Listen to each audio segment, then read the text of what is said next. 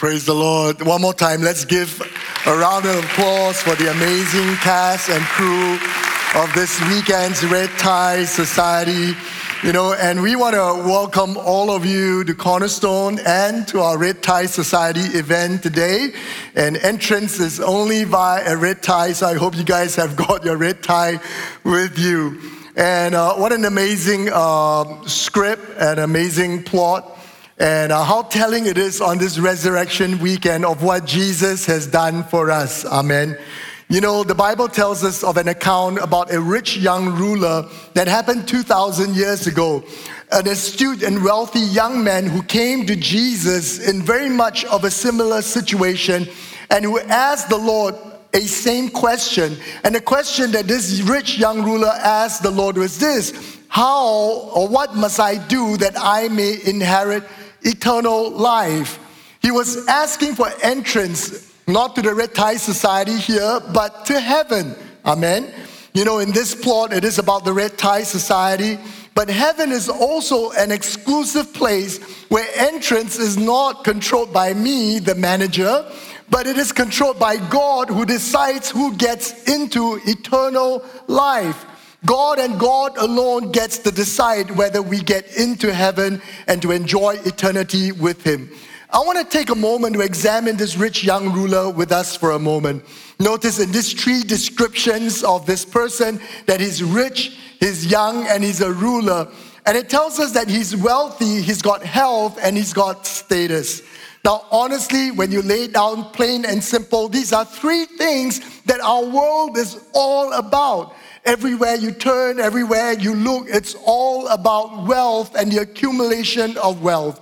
We work, we labor, we study, and we all seek to be financially free because we have defined our freedom based on whether we have enough money so that we can do whatever it is that we want to do. Today, more than ever, the world is seeking after health, and I don't know if you ever browse through, social media or look around you. There is all kinds of fitness craze going around. Amen.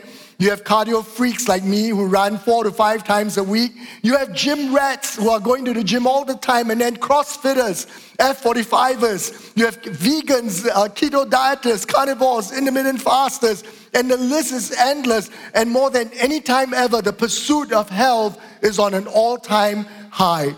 And finally, in this increasingly connected world, we are able to broadcast everything that we do. We have access to influence like never before. And every one of us wants to be more influential, or we want to pursue our passions more than ever. Now, let me pause at this point and say that none of these things are bad in and of itself. And if you are pursuing any of these things, it is nothing wrong. In fact, these things are wonderful. In fact, they are perfect.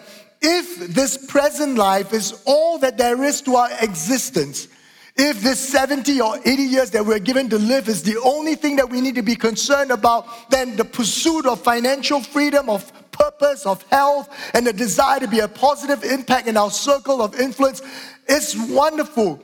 But can I also tell you that this present life is not the only reality that there is? I want to let us know that there is a life after death. There is a truer reality that we do not see with our eyes, we cannot touch with our hands, and we call that the afterlife.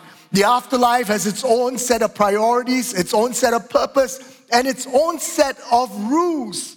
And let me tell you this, every one of us will have to face the afterlife at some point in our lives. The Bible tells us this, that what will it benefit a person if he gains the whole world, but then ends up forfeiting his soul? And of what can a person give in exchange for a soul? You see, in other words, if we spend our whole lives pursuing the things that only matter in this present life with no consciousness about the life that is to come, so what if you gain everything that you're pursuing? Because the day comes when you're faced with eternity, you will find that you have lost everything. Not too long ago, I came across a social media post where this man went out onto the streets and began to ask people this and offer them $10 million and says, imagine if I would give you $10 million, do you think that that would make you happy? Without doubt, everybody said, yes, I think I'll become really happy and life would be perfect and complete. But he said to these people then that there is a caveat. If I give you $10 million today, tomorrow I'll take your life. And without fail, everybody said, then I don't want the 10 million.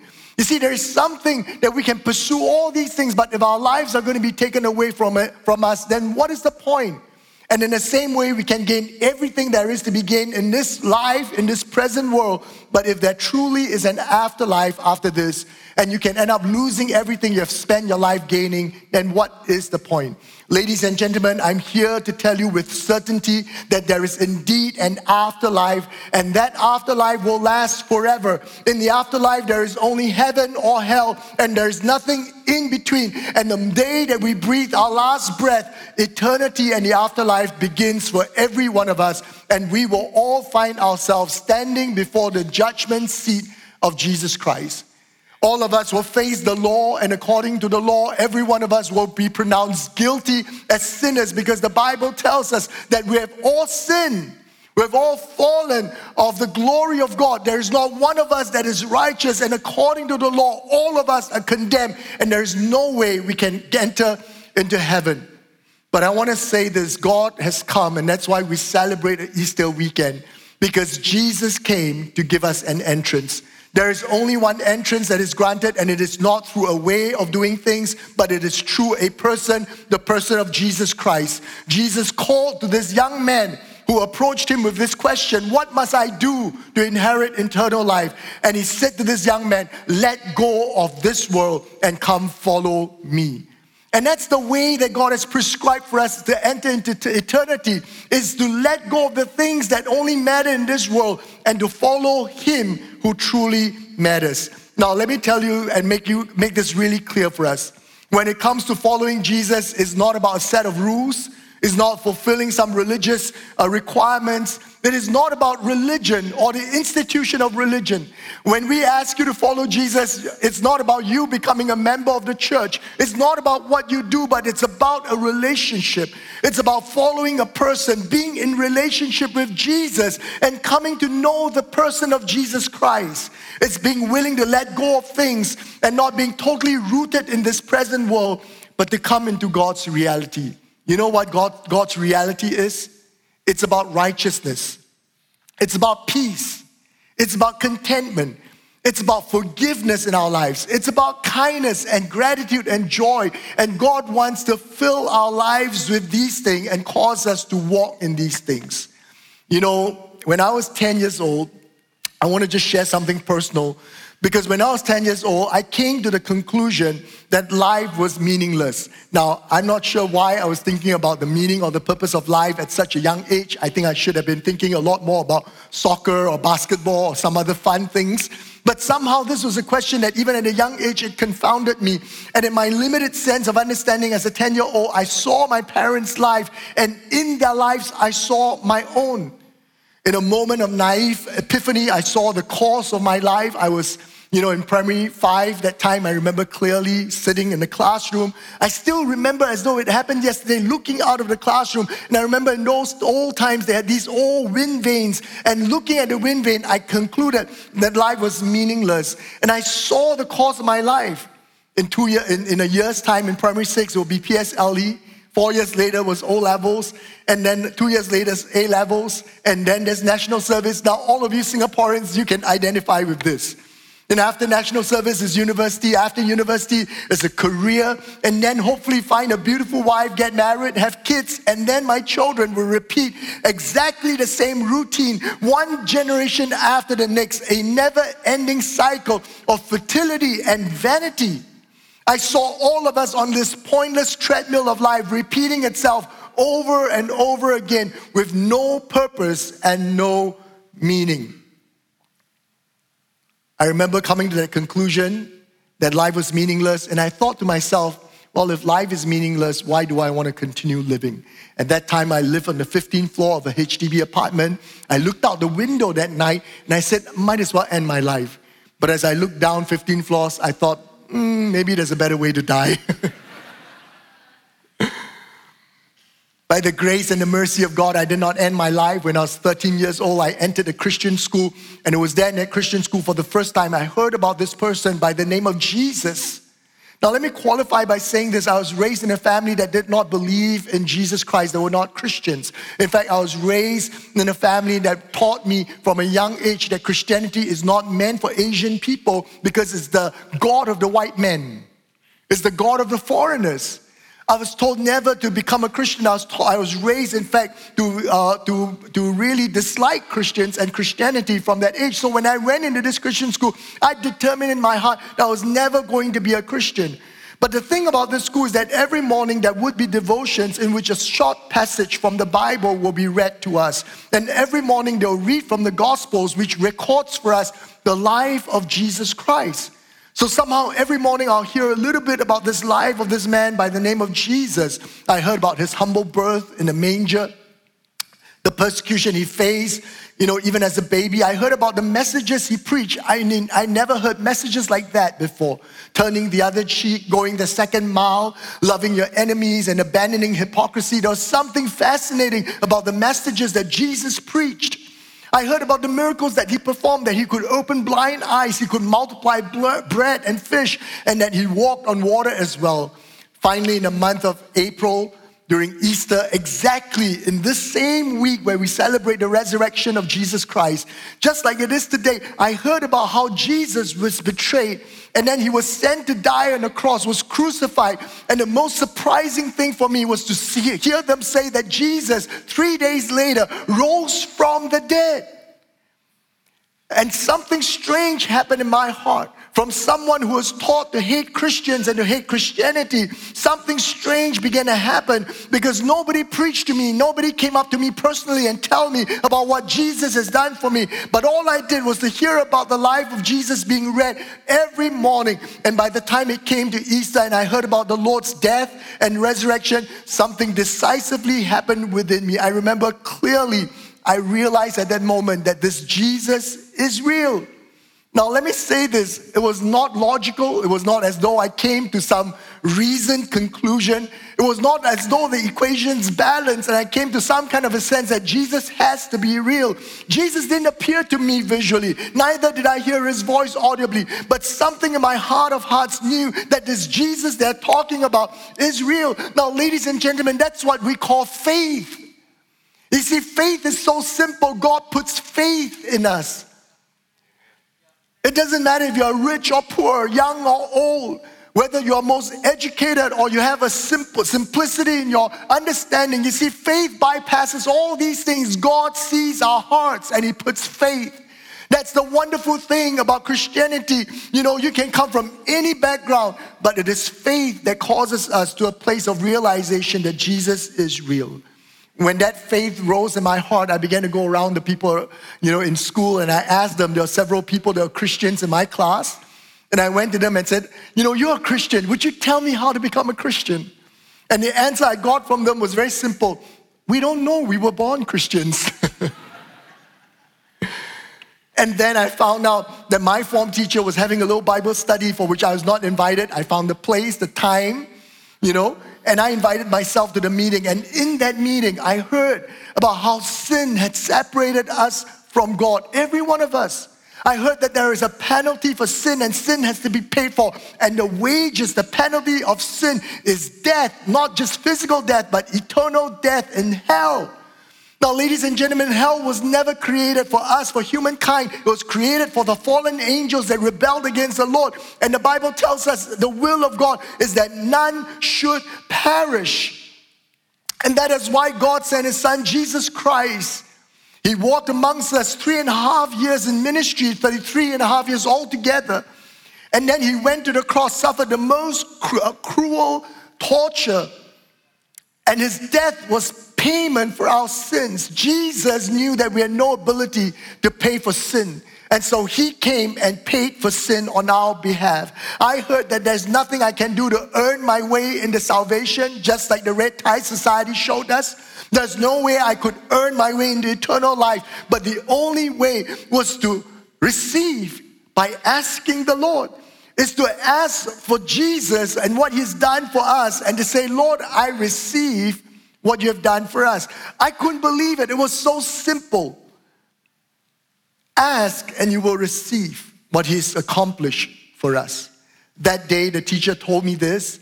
All that's required is a simple prayer to invite Jesus into our hearts. And when he comes, he takes the red tie, he puts it on us. And that symbolizes his blood that is shed for us, that washes all our sins away, so that when God looks at us, he sees the blood of his son, Jesus Christ, and he proclaims us righteous. I prayed the simple prayer that I would follow Jesus from that day onwards.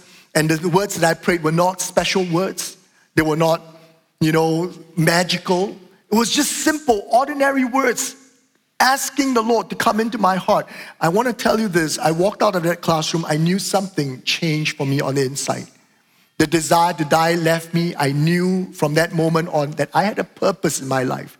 And that there is a God who actually knows me, who knows my name. I walked out with so much joy that I could not contain it. Everyone I saw, I said to them, I found Jesus. I found Jesus. I found Jesus. Much later, I learned this, that I did not find him, but he found me, okay? Jesus is never lost. I was the one that was lost. But that day, when I walked out of that classroom, there were two things I knew immediately. I didn't know how I know it. I just knew God called me into full-time ministry. Now realize this. I never read the Bible, never been to church, never met a pastor, didn't know anything. But the word full-time ministry came into my consciousness. And God said that this is what I created you for. From the beginning, you are a person with purpose. There is meaning, there is reason. I created you to serve me and you will preach my word. By the way, this year, 22 years, I've been serving God in full time. Amen. The second thing I knew immediately was this simple phrase in my spirit that said, as I laid my life down for you, someday I'll give you the privilege to lay your life down for me. And when I heard that, I said to myself, what an honor. Jesus, you gave your life for me and I want to give my life to you. As a young person, 13, 14, I began to think of different ways in which I can die for Jesus. And I said, Lord, if I was ever to die for you, let it be one gunshot to the head and I'll be dead, But let me not be tortured like the martyrs of old and how terrible deaths they went through. And then later on in my Christian walk, I discovered this. God doesn't want me to die one time. He wants me to die daily. I realized, dying on an installment plan was a lot harder than just dying once. And all this happened exactly 36 years ago. And 36 years later, I want to declare this to you, that God is as real as he was 36 years ago and as alive as he is to me today. Amen. In all these 36 years, life did not become easier. In fact, the moment I became a Christian, life became a lot tougher and harder. God began to convict my heart about things that were wrong in my life, the lying, the anger, and I realized I had to surrender things when I was in conflict. God said, no, you give in, you apologize. And I realized that being a Christian was so much more difficult. But I want to tell you this, Jesus kept his promise that no matter how difficult things became, he never left me. He's never forsaken me. He's ever been with me. God does not promise us that there'll be no storms in our life, but he promises to go with us through the storm. I serve a living God who speaks, who leads, who guides. In the years that I've been a Christian, I've faced so many issues in my life. So many times I felt like giving up, but God has always come through. He's spoken and he's proven himself to be real over and over again. You might ask me, Pastor, how can you be so certain that God is real? And I want to encourage you, the Bible says this, taste and see that the Lord is good. Give him a try, test him in this. God will come through because he is real. If you would invite him and says, Lord, will you show yourself to me? God will show himself to you. He will begin to orchestrate things in your life. I've got 3 young boys who grew up in a Christian family. And one of the toughest things for me is to teach them the reality of God. And many times they would pray and says, Dad, we don't hear God speaking to us like the way he does to you. But over the years, as they begin to walk with God, as they continue to pray, they've begun to discover that God answers their prayers. Just the other day, my son said to me, out of nowhere, I felt this scripture, come up. And I felt that I need to attend a class that is here in Cornerstone. A Tuesday night class, and he's 16 years old, okay? And he gives this verse, and he's never come across this verse before. And then he goes to the class. The first thing the instructor does, he flashes exactly that verse that God gave to him. And then he says to me, Dad, I know God is real. He speaks to me. Last night in this service, my number 2 son came up to the altar and gave his life. And this is not the first time. And I said to him, Samuel, why are you coming up to give your life to God? And he said this, he said, in my heart, I've always given my heart to God. But I've never publicly in front of everybody stand in front and say, I'm going to follow Jesus. He says, I just felt that I need to do that. Ladies and gentlemen, we're celebrating Resurrection Weekend. This whole week, 2,000 years ago, Jesus entered Jerusalem and he knew what he was about to suffer. Let me tell you, the Lord did not look at the cross and said, ooh, I can't wait for the cross. The Bible tells us that he prayed all night asking God, Lord, if it is possible, I don't want to go to the cross. The pain, the torment, the disappointment, the betrayal. And yet Jesus didn't stop there. He says, not my will, but yours be done. Ladies and gentlemen, Jesus hung on the cross, not because the nails kept him there. He said that he could have asked for angels and for help, and 2,000 angels would appear to deliver him. The thing that kept Jesus on the cross was his love for you and I, because he knows that all of us are in need of a Savior. He knows us by name. He knows our needs. You see, the thing about my God is that my God knows me. In my darkest hour, he shows up. He embraces me. He speaks love. When I'm discouraged, he strengthens me. When I'm proud, he humbles me. He's the best thing and he's a good God. Ladies and gentlemen, today is not about an invitation to religion. It is about an invitation to relationship. God, Jesus Christ, is not about religion. That's why the religious people hated him and killed him, because it's all about relationship. I want to invite all of us to stand to our feet because we're going to bring this time to a close. This is the most important part of the service because I want to give an invitation for us to respond to the Lord. Amen. I don't do this because we're required to do this. I do this because 36 years ago, I experienced God for myself. And one of the greatest things that can happen for us in our lives is when Jesus comes into our hearts. Amen. I want to speak to 2 groups of people who are in this place. The first group are people that you have heard about God, you've heard about Christ, you have come to church maybe once, twice, or maybe you've even been around Christians, but you've never invited Jesus into your hearts. And I want to encourage you tonight, this morning, to respond. You see, the way God works is that he comes gently.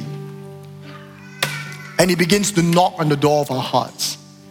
Something begins to tug at us, and we sense something that we cannot describe inside. And that's how the Holy Spirit works. You see, the thing about the door of our hearts is that the handle is on the inside, and only we can open it.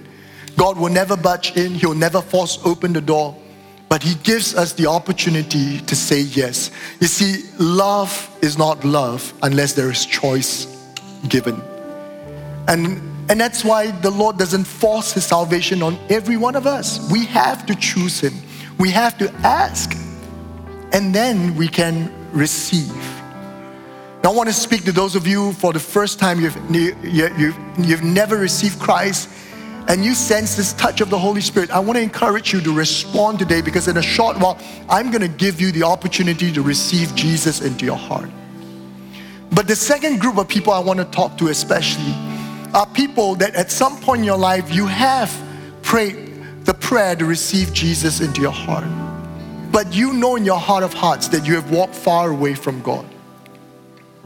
You know in your heart of hearts you are now pursuing many things that is not God, and that is not what God has for you. You have pursued wealth, you have pursued health, you have pursued status, and there is still an emptiness in your heart. And you come back and God wants to fill the emptiness. He wants to show up again. There are people who are in this place, you have actually tasted and seen that God is real and God is good. And while you have wandered away, you have never abandoned God. At the back of your mind, sometimes in the quietness of the night or in your room when you're alone, you pray and you've cried out to the Lord, and God has heard your cries. And today is a divine appointment, and God is giving us the opportunity to come back to Him. You see, I don't want to use the word backsliders. I don't want to use the word sliding back. Because I want to say this, Jesus never departed from us. And there's a constant call for us to draw near to Him. And if you feel far away from Him, and you are not sure if you're truly saved, then I want to encourage you to respond as well. So I'm going to invite all of us to bow our heads and close our eyes at this point. And I want to give us the opportunity to respond. Firstly, for those who have never responded before to Jesus, to invite Him into your heart, I want to say this: God is good. He is loving. He is kind. He will silence the storms that are in your life. He will satisfy you, and He'll give purpose and meaning to you. And whatever it is that you're going through, I want to tell you, by your own efforts, it'll never be enough. By your own strivings, you have known that it doesn't bring satisfaction. And God is the only one that can satisfy us, who can bring order back into our lives. Amen. And of course, there are people that you have been far away from the Lord. I'm telling you, God is not far away from you. He's always been near to you. And all you need to do is call out His name, and He'll come to you. Amen. And every head bowed and every eye closed, I want to encourage us. I want to encourage us. In fact, I want to challenge us. I want to challenge us this morning. The Bible says, today is the day of salvation. If you hear His voice, do not harden your hearts. You know, we all have a choice. Will we respond, or will we harden our hearts? And I want to encourage you not to harden your hearts, because you never know when a second opportunity is going to come your way again. And the Holy Spirit is moving. Some of you, you've been offended in church by Christians. And I want to apologize to you for that. But I want to tell you that I'm not inviting you back into religion. I'm inviting you back to God. This is not a promise that you'll never get hurt again. But this is a promise that if you ever get hurt, Jesus, if you allow Him, will heal you of all your hurts.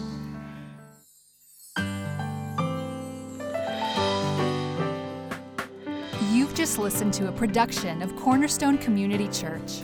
Please note that all unauthorized reproduction, distribution, or sale of the recording is prohibited. For permission to reproduce or distribute the sermon, please write into mail@cscc.org.sg. We hope that you have been blessed.